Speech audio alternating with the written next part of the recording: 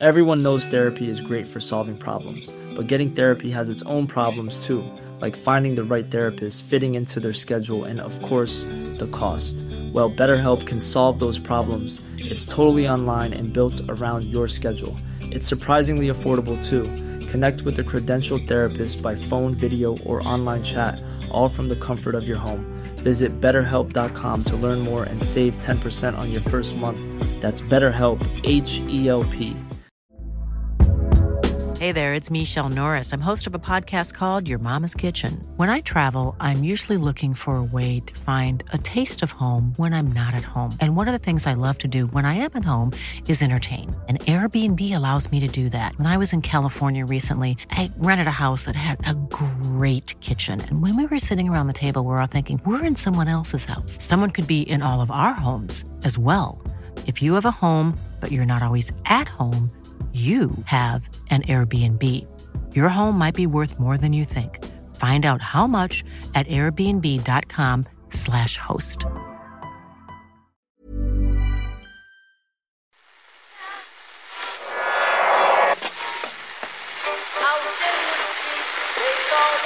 What is that? That's the second time it's gone off. They never go home, they never go home, they never go home, those boys. England defence in a mess. Jarvis go for the high ball, trying to knock it down for Houtdana. Goal! And they've scored! Roy Houghton! Oh, Whelan!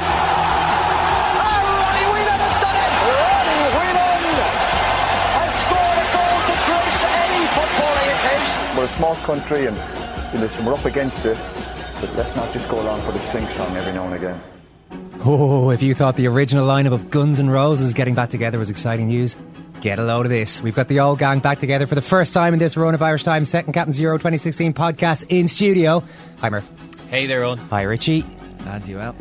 And hello in person, Ken Early. Oh, hi, Owen. How are you? Amazing. Great. Yeah. Great. It's just great to see you. Yeah. You know, you can have all the fun conversations in the world, but nothing beats just sitting here right beside you, Ken. Well, Skype now. I mean, these Skype lines are getting to be higher quality. Not the same. No. That's good. It's good to be back. I can lay my hands on him anytime I like, Owen. You had a good time? Your very, highlight? Very good. Highlight? Oh, I don't know. Come on, one top moment. I was genuinely worried about you at one point. Why? You were given the stories of being in and amongst the crowd violence and the trouble. That wasn't really all the way back to Marseille. Yeah. No, that wasn't. That was fine. You know, no big deal. How afraid were you on a scale of 1 to? Had you been around that extremely before? Afraid. Yeah.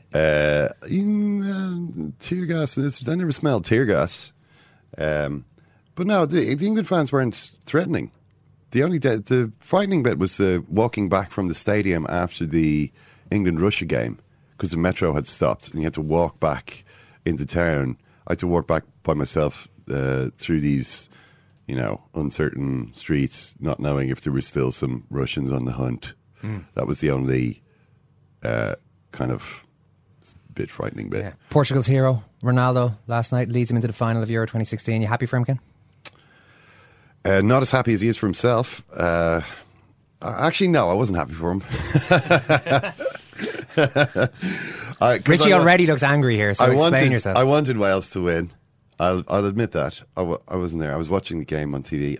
I was hoping Wales would win, but they didn't win because Portugal had Cristiano Ronaldo, who scored an amazing goal and then created another goal for Nani, and it was like 2 goals in no time. It was a bit like what France did to us, and suddenly Wales realised at that moment, we're done now. This is it. It's all over for us.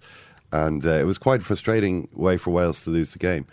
So maybe my bias clouded my impression there. Ronaldo scored the goal. I don't think he played that well, but he did score a brilliant goal. So, yeah. Where am I setting the bar here? So why aren't you happy for him, then? Are you a Ronaldo hater? No, I'm not a Ronaldo hater. I didn't say I wasn't happy for him. I just said I wasn't happy as he is for himself. You kind of said you weren't happy for him. Well, I just wish that Wales had won, but that doesn't matter. I am happy for him. I think he did very well. What can I say? I don't think he's. It's great. Ronaldo is, Hugo Almeida-ing Portugal to the final of this tournament with all these nutting the ball in. from all these crosses. It's not the Ronaldo that we used to know, really, but he's doing the business. Richie? I was delighted for him. Do you know what I think the root of why I care so much about this is bloody Stephen Alkin. that match, I worked on that match when Ronaldo missed a penalty against, God, who was it against? He hit the post. Anyway, Austria. And Steve, you probably remember Stephen Alkin's commentary was, he just roared, the arrogance of the man.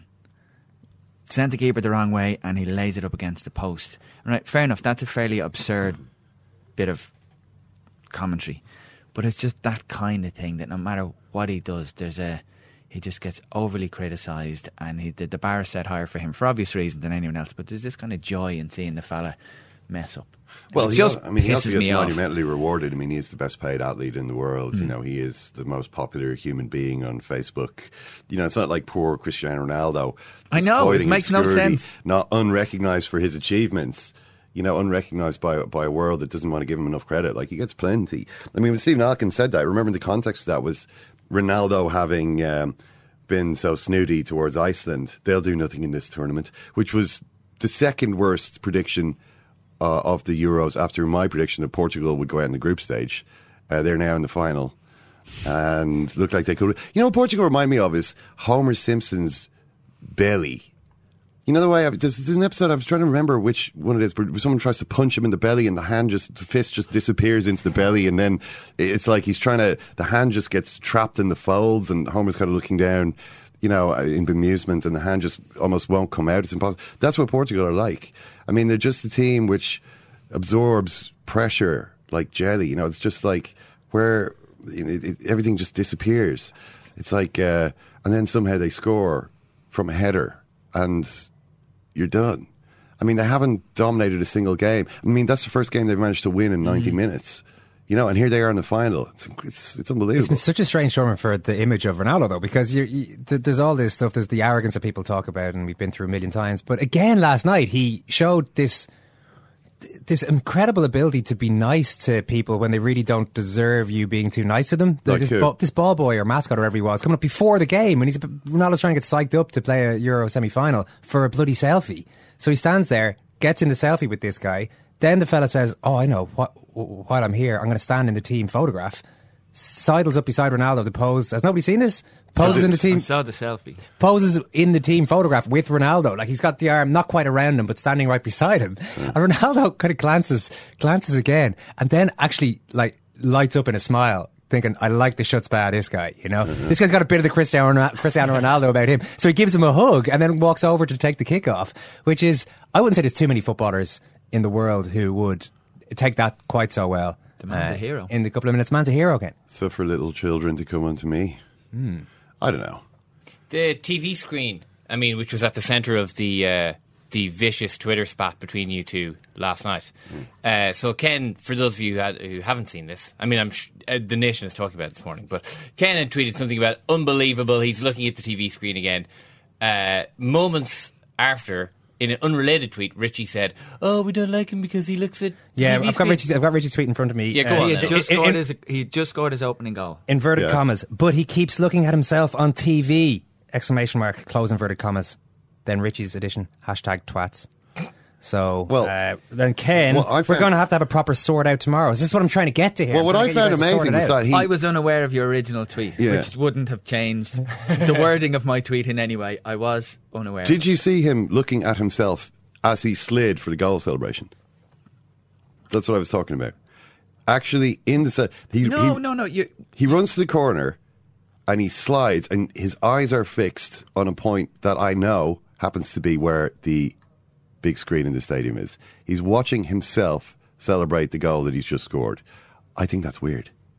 Now, it may just be that Ronaldo has got so much more practice at scoring goals than every other player in the tournament that, it just doesn't really do it for him on the same. You know, a lot of players might score and then just completely lose their minds and run around and go, you know, I've just scored the opening goal in a European semi-final. Oh my God, this is the greatest moment of my life. And their brain, they don't remember anything that happens for the next 10 seconds. Ronaldo retains perfect self-control. He's still watching himself from a position outside himself. and he's able to watching himself on the screen. It's an amazing meta thing that he's able to do. But it's like when you score so many goals, you know, you can just keep your composure at moments. Remember the way Thierry Henry just would score and then wouldn't almost never celebrate, wouldn't even crack a smile. It meant nothing to him. You know, another goal, what's it to me? I don't care. You know, all I'm going to do is pose in this slightly brooding, aggressive way. Like Ronaldo's able to do that. But he's the only player I've seen actually watch himself on the screen during a celebration while the celebration is happening. That's amazing to me. I would name another player in the Euros who you've seen do that. I can't think of anyone who has done that in this tournament or any other tournament. No. But it's such a minor, small, little kind of idiosyncratic thing or whatever, as opposed to the build-up to this behaviour is, well, he's just got another goal in the biggest... He's just put his country 1-0 ahead. That's the stuff. It's like people back in the day slagging Shearer for his boring hand-in-the-air celebration. I think his response, well, it's 20 goals I'm getting, it's 30 goals I'm getting. That's the bit I'm focusing on, all the goals that he's getting and the wins he's getting for his teammates. The progression of the country, the bonuses for his team, all of those stuff. The fact that he enjoys himself. Yeah. Let him. No, I mean, I'm not sitting here saying Ronaldo's not a good player. He's an amazing player. You're just saying he's a twat. You see, I think that the twattishness is from the overemphasis or the focus on that kind of a thing. So you're going to talk, and you're not. You're here in front of me, so you're getting the brunt of this, Ken. Yeah. But I don't think you are the worst at it by any means. But you're representing twats this morning. Yeah. Okay, I'm here on their behalf. I'm bad. When you talk about Ronaldo, when you talk about him or giving a view, if the fact that he looks at himself at the TV off the ball or whatever, if that comes in your first 2 or 3 or 4 or 5 observations, I think you're just missing the point. It's difficult to miss, though. It's difficult to overlook. I mean, the thing is that vanity and self-absorption are inherently ridiculous qualities. You know, from the point of view of people who are, you know, onlookers. So it's a way of behaving that is automatically going to attract, you know, what you could call haters or twats, or, you know, just people who have, you know, some normal sense of values. What do I mean by normal values? I don't know. Is this some kind of weird Puritan hangover? Like, you know, you've got to, you know, it's, you know, never look like you think you're the greatest. You know what I mean? Just always modesty, even if it's false modesty. Ronaldo did have that quote of, you know, a year or two ago: false modesty, or you know, too much humility is false. You know what I mean? It's like people going around, oh shucks, little old me. Like, if he was to act like that, if he was to go, I'm just one of the boys here, that would be fake. You know, when he's actually like, I'm a god. And do people really want the false humility or the humility at all? Do people? We're actually watching Ronaldo in the Euro 2016 final. If it wasn't for him, Portugal don't have a huge amount more to recommend them. You know, they've got this young Renato Sanchez. It's always exciting to see a young player. Other than that, what are they? I mean, it's Nani. It's these kind of players who have spent a career not really exciting viewers. So while people might rage against what Ronaldo does and looking at the screen and all this kind of thing, is it actually what most people want to see from him? I think so, yeah. Would you not be quite disappointed if Ronaldo suddenly came across I mean, I think as the fake humble footballer? I think we're expecting behaviour from a massive global celebrity. You know, we're expecting him to behave normally, which is in itself probably, you know, a forlorn hope, because the life he leads is so completely, you know, out there. It's a totally bizarre existence that he leads. But that he chose himself. Exactly. But I mean, what I'm saying is that, I don't know that he chose himself. He did. Well, I mean, there's a couple of players you could compare him to. They're his teammates at Real Madrid. Yeah. Yeah, Cristiano Ronaldo. But he's like 10 times more famous than any of those. 10 times more talented as well. 10 times more talented? I'm not sure. Okay, forget the 10. He's more talented. Yeah, he's been the top. He's been the top player at Real Madrid. But you feel he didn't choose life? Just go back to that, Richard. What? Where's the choice? What I don't get. He didn't choose the life. Like he. Have you seen his ad for 6-bit? No, but someone mentioned that on Twitter to me the other day, and I didn't look it up. That's a choice. It's a choice. Describe it. What happened in it? Ronaldo fastens this. You know the ways it's this kind of there's a certain constituency of people out there who believe that vibrating the flesh will help the fat to disappear and you to develop a toned, conditioned body. I mean, those people are out there. That's a substantial dollar. And so there's this thing which it's basically like a sort of you stick it onto your abs or your belly, you know, to be where you think your abs might be, where you'd like your abs to appear at some future date, and it sort of vibrates rhythmically. And the idea, I believe, based on having watched this ad with Cristiano Ronaldo, is that, you know, if you do this regularly, you will develop a six-pack, not unlike that of Real Madrid's legendary goleador.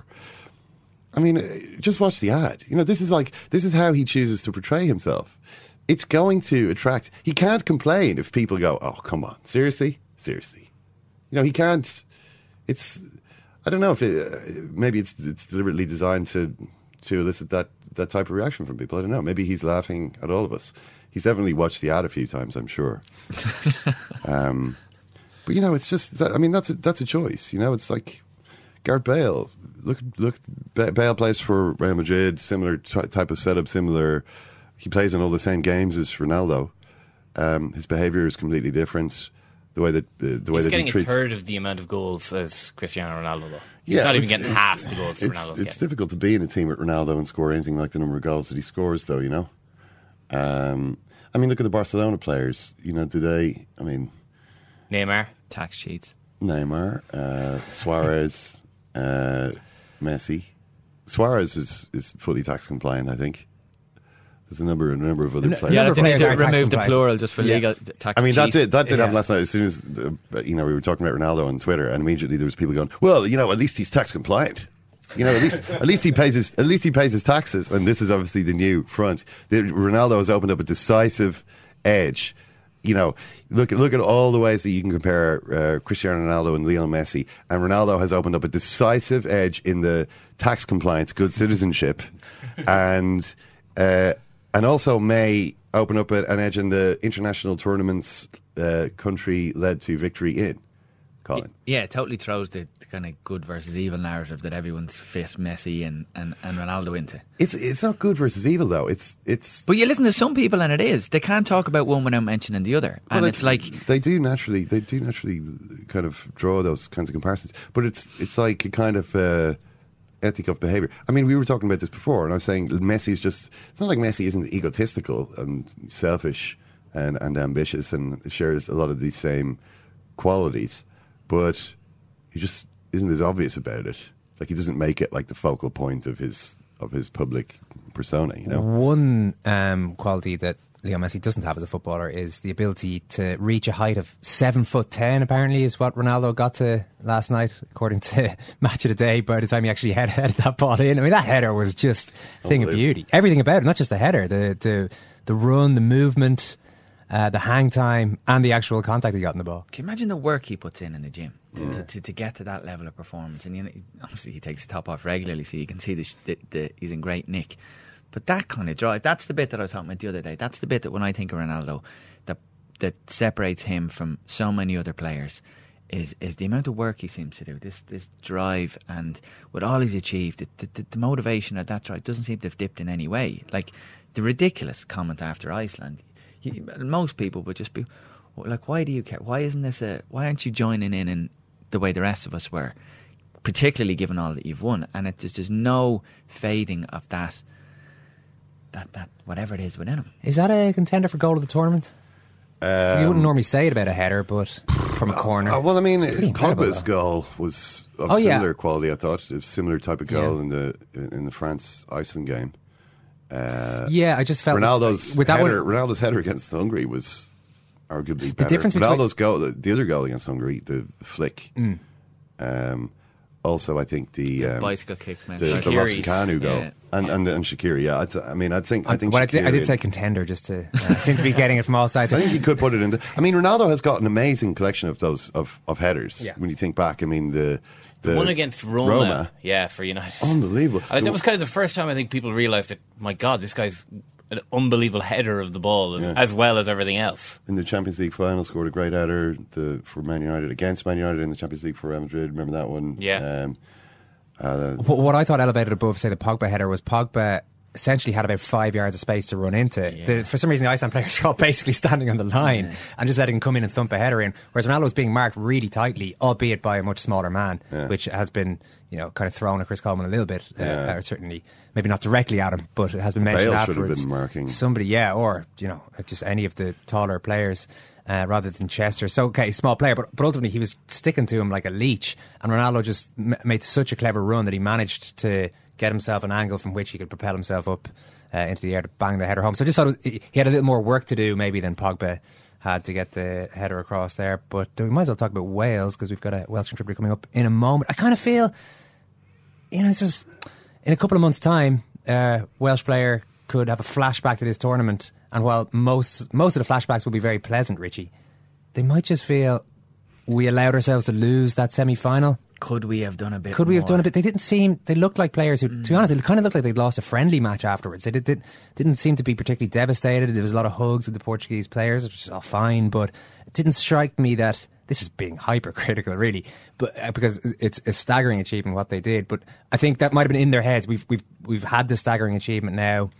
If we lose, we lose. Yeah, I got that kind of feeling from you. You're right to be critical of Wales, given what they've done as a starting point, is maybe missing the bigger picture a little bit. But just watching it last night, just seemed to be like maybe just the avoidance of mistakes. Maybe initially was the focus, and there wasn't they only kind of mustered up, was it long shots in terms of opportunities to score, but there wasn't a kind of a rip-roaring performance where we imagine on that phrase, we'd go out blazing or whatever. There didn't seem to be that, and the post-match reactions did seem to be a bit, happy to be here and aren't we great. Well, Chris Wathan is the author of Together Stronger, The Rise of Welsh Football's Golden Generation. Chris, it's all over for you this morning. How are you feeling about things now?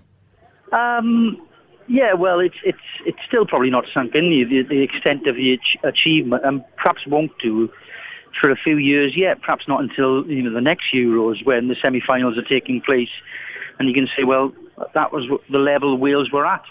The hope will be, of course, that this is not just a flash in the pan, that what they've shown they're capable of a side, and what a small nation can do when a plan is put in place, essentially, can keep them going now, because they really have captured the hearts of a nation and really inspired, because Welsh football has been in some pretty dark places over the years, and yet I don't think the country's ever been prouder of its national team than it is right now. No, and I mean, obviously up until now, the rest of the world has mostly known Wales for the rugby achievements. It was interesting. One of the headlines, for example, in The Independent this morning on Ian Herbert's article is an achievement.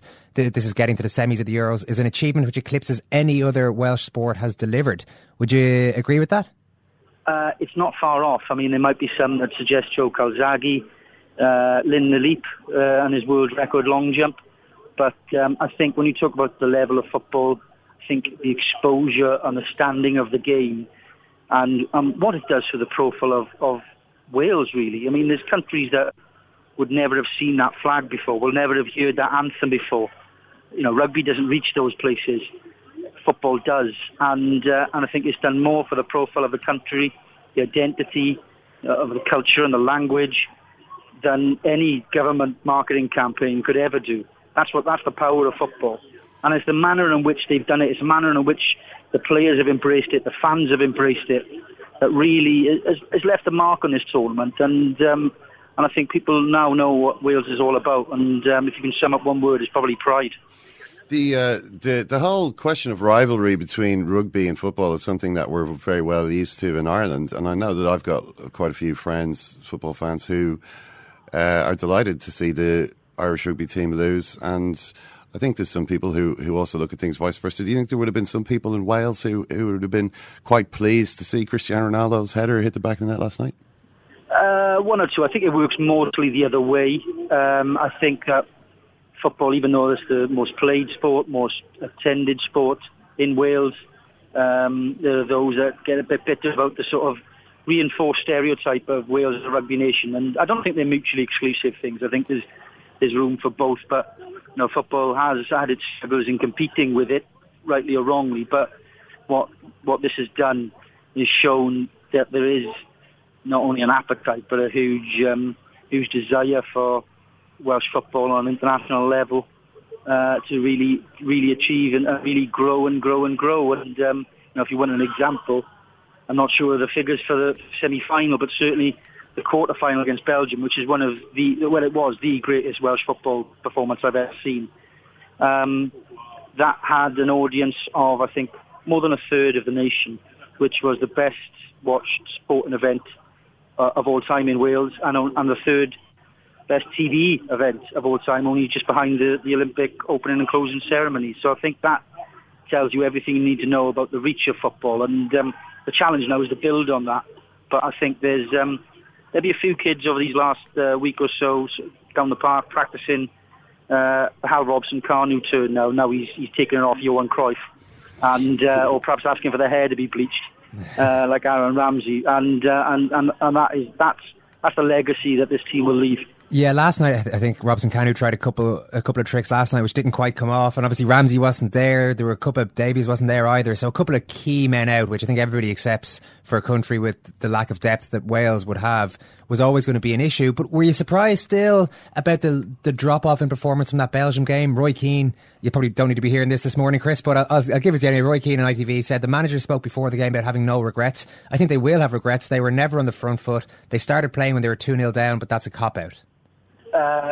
Well, Roy's got plenty of opinions, isn't he? And I'm not going to argue with him, but I don't think they can have any regrets. I mean, I think Portugal played them a huge compliment in the way they set up. I think it's probably Portugal's best display of the tournament, and I think they showed a bit of experience that Wales didn't. I think they panicked a little bit when they went a goal down. Conceding two in such a short space of time is always tough. I think first half was very even.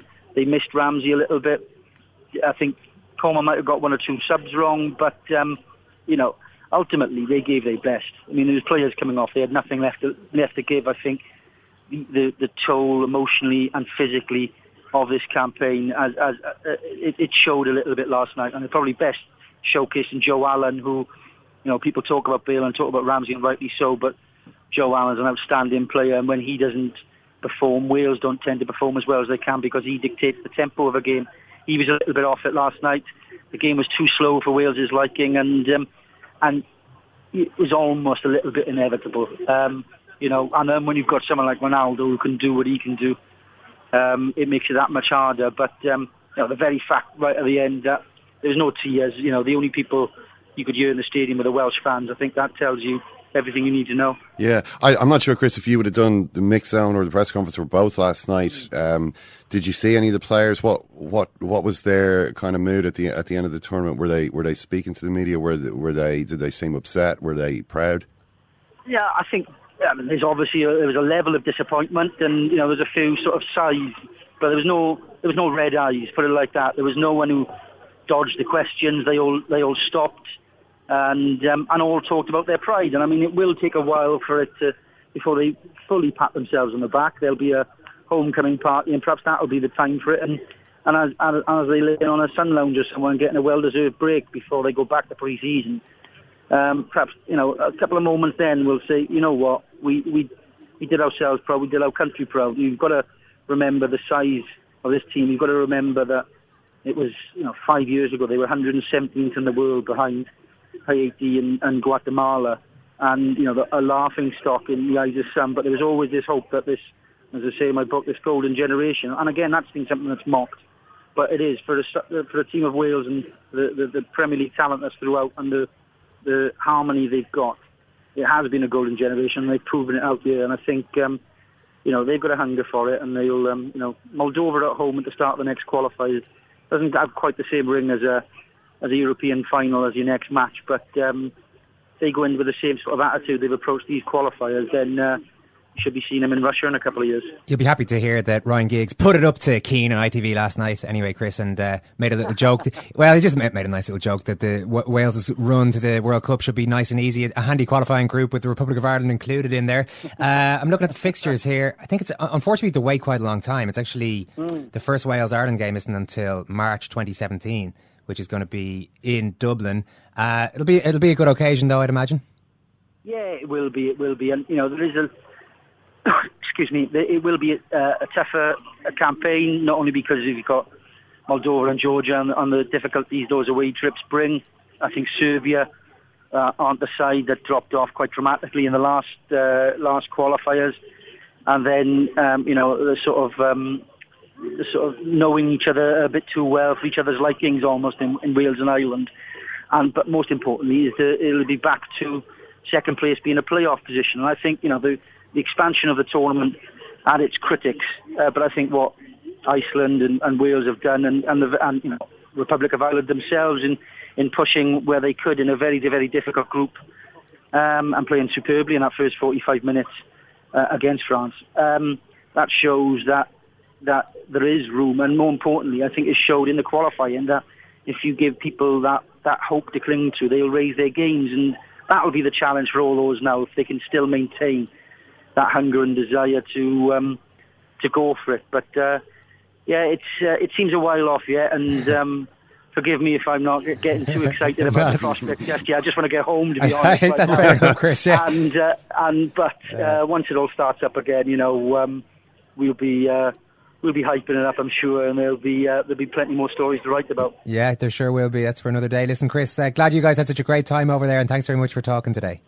Thank you very much. Thank you very much for your support. We know you Irish boys were behind us last night, even if it didn't quite come off. But it's been a great tournament for everyone, I think. Cheers.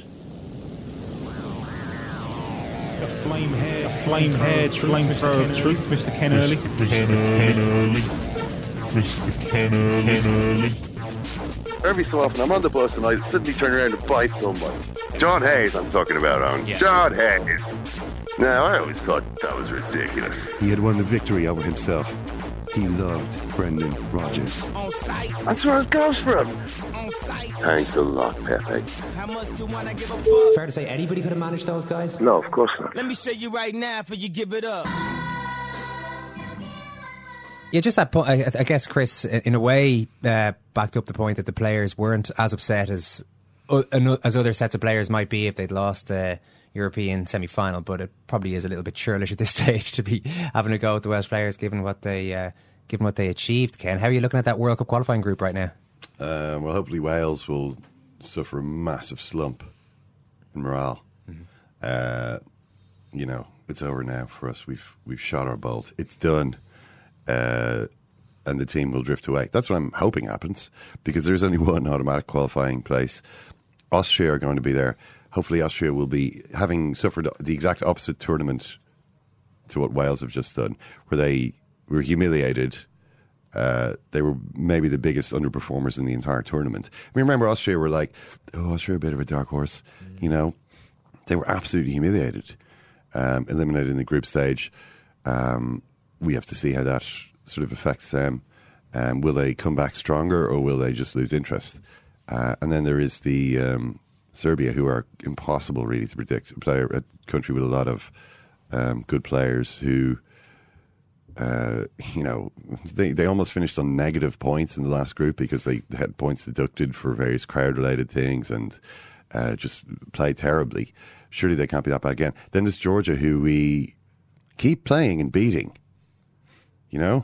Hopefully our run against Georgia continues. It's never been so convincing that we'd say that's a run we'll always be able to continue. With. Georgia, who I did of course confuse with Slovakia at the start of the tournament when we were previewing. I think it was Wales are playing Slovakia, and I was like, Slovakia aren't that great. We always beat them, and you said we don't really. We've drawn a few. I was like, no, and then I checked it up. It's like, oh, that's Georgia. I'm thinking of Georgia, a completely different country. It's big of you to revisit that. I knew one person would tweet something, so I just thought I'd get in ahead of it. Is it a guarantee that Chris Coleman will still be in the job then? I suppose he'd be well sought after. Yeah, he'd be sought after. What can he do now that tops that? Exactly, and one way the Wales squad could respond is that that's it. That's we've done all we can do, and they'd be a little bit deflated, or they'd go the opposite, and that's just we're heroes, and all turn into egomaniacs. The manager jumps ship because he's got notions about himself, and it all comes crumbling down. That could happen to Iceland as well. But nice miserable note there. Let's lift this, Simon, with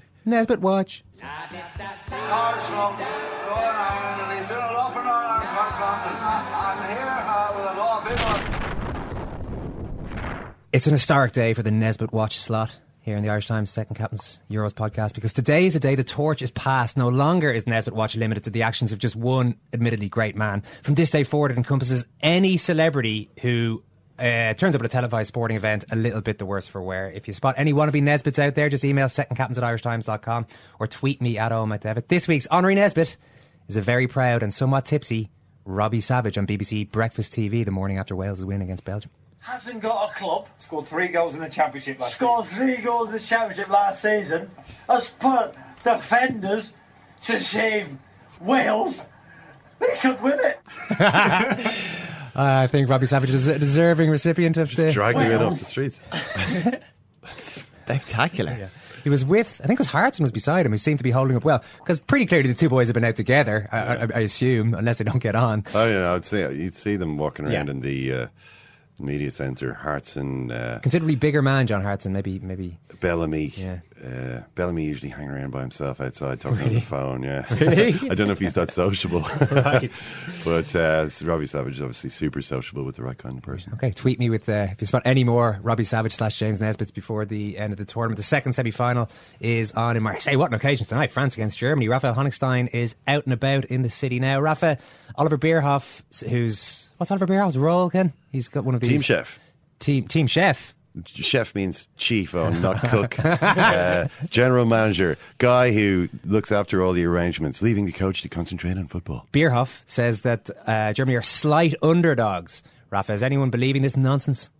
I think they do believe it to a certain extent. I think it's the injuries.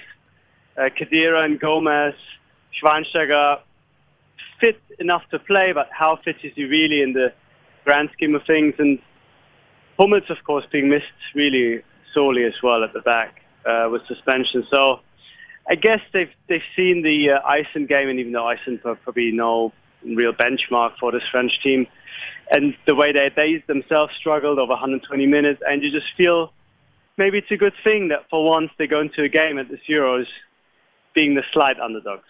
I can't accept that they are the underdogs, though, Raphael. I mean, I know that Mats Hummels is a big loss. He scored against France in the quarterfinals of the World Cup, the last big match that they played against each other. But, I've seen Olivier Giroud do very well in a couple of games against Ireland and Iceland, doing what he does really well, which is bullying inferior defenders. I'm interested to see how he gets on against Jerome Boateng. Well, I think you're right. I mean, Jerome Boateng is going to, it's not going to be an Icelander against Giroud, but France have different players. They have Griezmann. He did all sorts of damage to Bayern in an Atletico shirt, the very same players that you come up against. There's Payet, who, with his little movement just outside the box, can cause real problems. And even the pace of somebody like Kingsley Coman, poses yet another question. And I think it's that variety that France has got up front. Yes, they might not be the perfect unit. They might not play with the same cohesion and maturity that Germany do. But individually, they have enough, I think, to trouble this Germany. For the first time, they haven't really been troubled. Italy did not create one single proper chance from open play, scored from a penalty. Nobody else really did, apart from Poland, for one or two good situations they had. So you can look and say Giroud hasn't done it yet, but neither has this Germany team against proper strikers. And for all Giroud's fault, I would include him in that category. Yeah. You mentioned in one of your pieces on this that the big talking point at Germany's base camp at Avian has been Thomas Müller, who's got this remarkable scoring record in tournaments of 10 goals in the World Cup and no goals at all in the European Championships, including obviously this one. Germany didn't take a lot of strikers to the tournaments. Mario Gomez is now injured. They kind of need Thomas Müller to revert to the usual Thomas Müller form. So when you say this has been a big talking point, what have people been saying about his sudden inability to score? Yeah, well, I mean, they're trying to figure out why that is. And he himself has been asked, and he came up with lots of nice little lines saying it's not really that important. Somebody asked him, is this like the gas in your tank? Implying that he's running on empty without the ghost. He said, no, it's just the lacquer on the body of the car. It's just something that sparkles on the outside, but not really necessary to my game. Talking about the team, talking about the fact that he was, as you said, leading goal scorer in 2010, but Germany got knocked out in the semi-finals, and he'd rather those two things would be reversed this time. And I guess you can make a certain allowance for the fact that he had to play mostly wide out on the right at this tournament, and that the movement up front wasn't perhaps as crisp and as fluid as we've seen from former Germany teams. But I think tonight he will play as a false nine. He will be the more central striker, and I think there's all just been a little bit off for him. And while they have enough quality to win without him, as it were, it'd be much easier with him. And I think it'd be a very good opportunity to start refining his touch tonight. Raphael, it's good to catch up with you in this tournament because I don't know if you're aware, but you became a sort of a fringe character in an anecdote told by Ken Hurley at his own expense from a few weeks back in the tournament, an incident on an overnight train. Maybe you can take us through what you saw on that fateful evening. Well, I sat back in this train. There was loads of space behind me, and I was sort of waving to Ken, but he was just in his own little zone. With a hood on, just looking into head back 1,000 miles there, Roy Keane-like, and he did not pay attention to me at all. But then this poor guy comes back, this middle-aged man, very little hair. He almost looked defeated, just looking at Ken with that hood, and saying, "This is my seat." And Ken's like, "No, go fuck yourself," or whatever he said to him. And as I got up, I just thought I had to bring this up in an elegant way and said to Ken, "Look, please. I'm leaving now. This is my seat. Just don't take it while I'm gone." No, I don't think so. Rafa, thanks for sharing your pleasure, your experience of that horrifying evening. Thanks so much, Raphael, and enjoy the game tonight. I'll give you the unvarnished account of what happened, will I? There was a train at 1 o'clock back to Paris. Arrived at the station in Saint-Etienne before that train was due to go to find utter bedlam. The seat numbers weren't being respected. It was with an air of foreboding. I went to find Place 41, and as I expected, it already contained a tired-looking England fan, Geordie man, probably in his late 20s. He knew why I had come, and I looked at him sternly and waggled my ticket and said, "Sorry, mate, it's actually my seat." And he said, "Sorry, mate, we've actually just been told to sit anywhere the seat numbers don't count." Basically, tough shit. I've sulked and stomped around a little bit and complained and sent angry text messages to people who didn't care. Then I thought, there's no point in just sitting here. Who knows what might happen? Possession was now 100% of the law. You have to go and find someone else whose seat you can take. As I started walking along the train, and in the very end carriage there was a couple of empty seats. I thought, that's interesting. I went on to the first empty seat I saw, tried to sit down. The England fans there said, "Sorry, mate, our friend's there." So I said, okay, moved up, went to the next empty seat, sat down, guy next to it, no complaints. Well, the situation seems to have changed. I'm now one of the haves rather than the have-nots.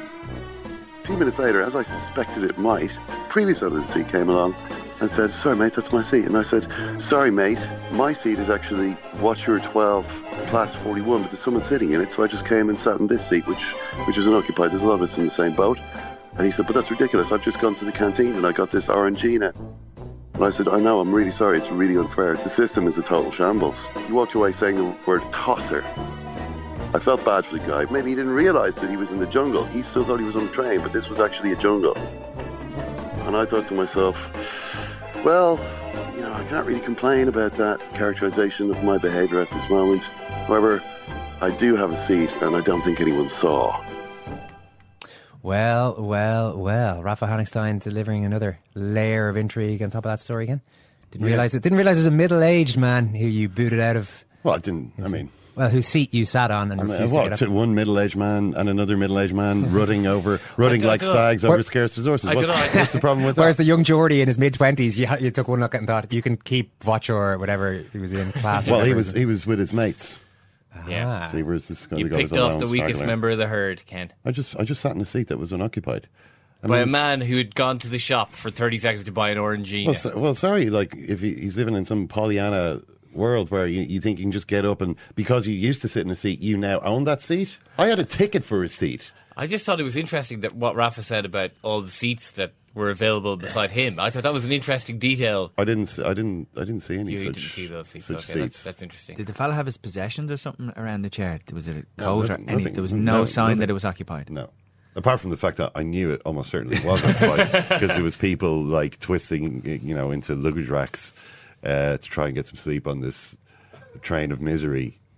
So I thought, Yeah, there's probably someone there, but they're not there now, so they should be there, really. They've been careless.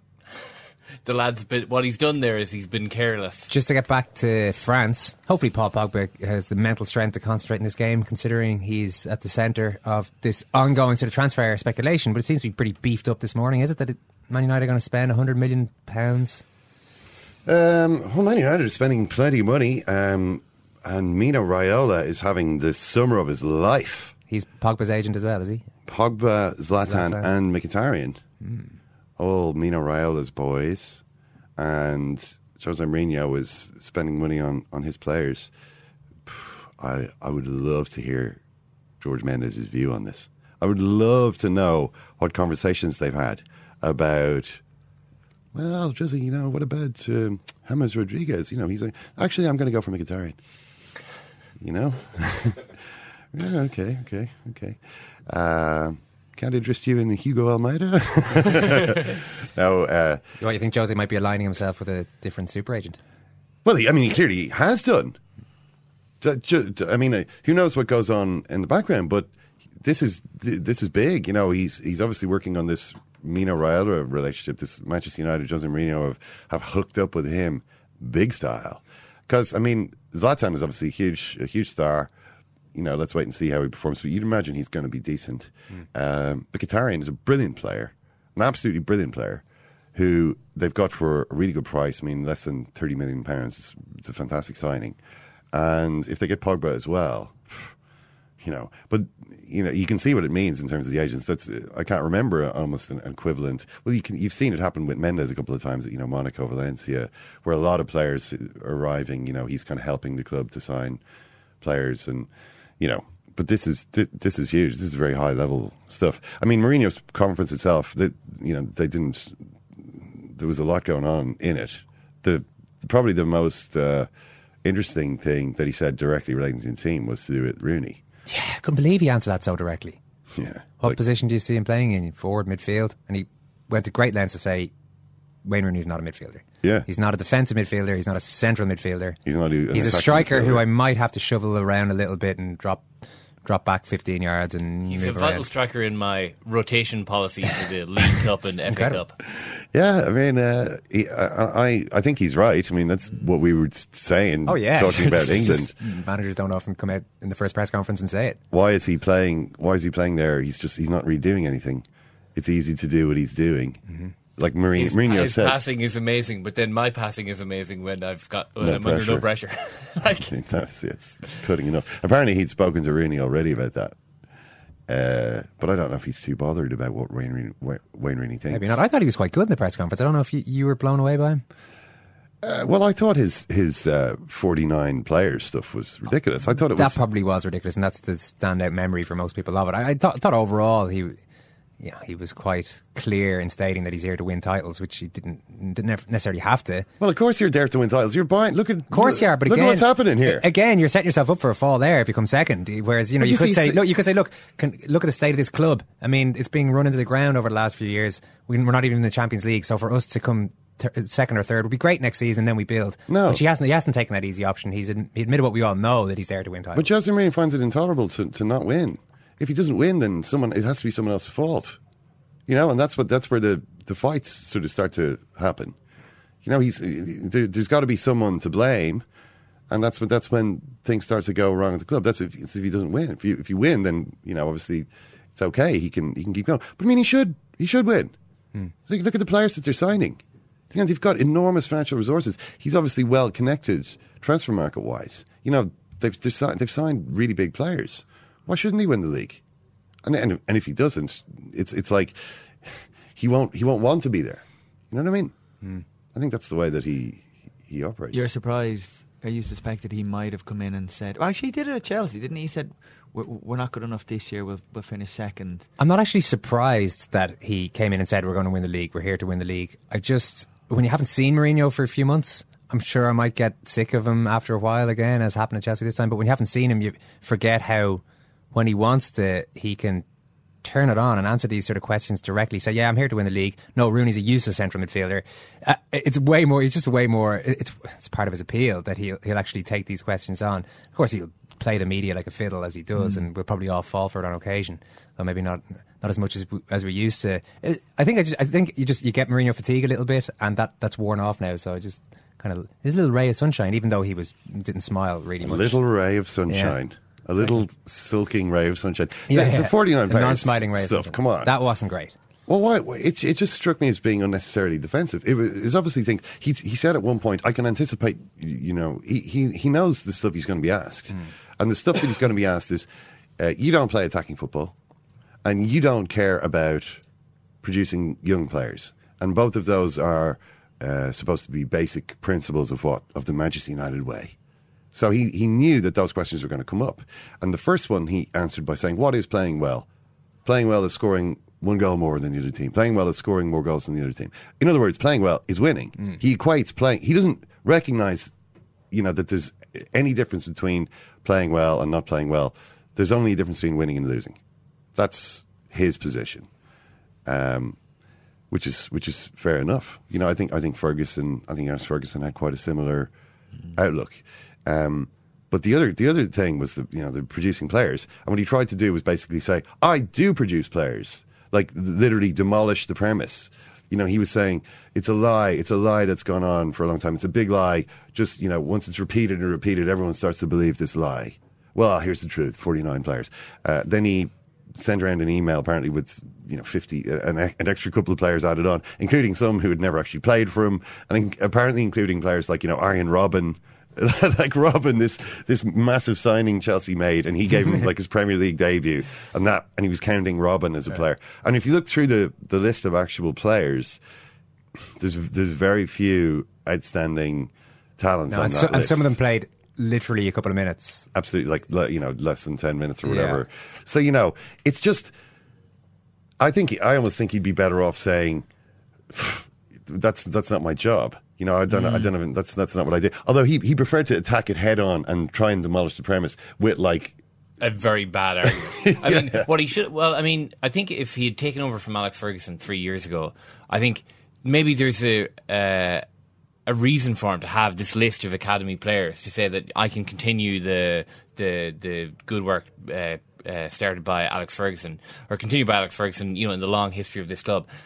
At this stage, Man United fans don't care about academy players. It's like the United finished 7th, 4th and 5th in the last 3 seasons. I don't care what you have to do to get success. Academy players, great. Marcus Rashford. I mean, Marcus Rashford is great because he scored a load of really important goals at the end of last season. I mean, all the rest of the guys, I mean, who cares? You know what I mean? If we never see those guys again and we win the league next year, we can take that. It's the same. It's like, we stay loyal to managers. Managers are here long term, or we play kids. There are those things that you can claim to care about as long as you're guaranteed to be winning trophies. When you stop winning trophies, you very clearly demonstrate that those other things don't matter a toss, because you want the kids out of your team because they're not winning enough, and you want the manager gone because you're not lifting trophies or getting into the Champions League. So I always thought that was the interesting thing when Ferguson left, that all the crap, it is crap, that United fans or the club claim to hold true and important would just disintegrate, and they're the same as any other group of supporters. There's nothing unique about United. They're not overly patient in ways that other fans are, and they don't love to see young players the way others don't. They want to see win. Yeah, everyone likes to see a young player come through and score loads of goals. Yeah, in a team that wins the title. But if you're not winning a title, get rid of the kids and sign someone for 50 million. There's very few young players who can actually play consistently at that level. So it's the short-termism of Mourinho. Mourinho is like, we have to win the league this year. We're winning the league this year, and if they don't, there's going to be problems. There's going to be problems here. So why would you play a guy who might be good next year? Because he needs games this year in order to be good next year. That goes against your whole your reason for being. So that's why he hasn't really been interested in it, and he'd almost, I think, be better off pointing that out. Okay, who are Portugal going to be facing in the Euro 2016 final? Murph? France. I'll go France.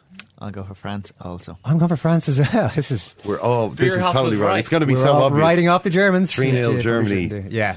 It is nice to see an underdog in a final, though, I suppose. We were talking about it on Monday, so maybe Germany, yeah. All right, great stuff. Richie, thanks, Ken. Murph, thanks a million. Owen. Thanks for listening. We've got another podcast coming out later today, including US Murph on probably the biggest transfer stories, or one of them anyway, in the history of American professional sport. So have a listen out for that. Cheers.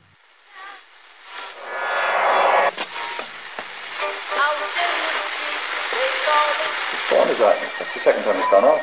They never go home. They never go home. They never go home. Those boys. Mom deserves the best, and there's no better place to shop for Mother's Day than Whole Foods Market. They're your destination for unbeatable savings, from premium gifts to show-stopping flowers and irresistible desserts. Start by saving 33% with Prime on all body care and candles. Then get a 15-stem bunch of tulips for just $9.99 each with Prime. Round out Mom's menu with festive rosé, irresistible berry chantilly cake, and more special treats. Come celebrate Mother's Day at Whole Foods Market.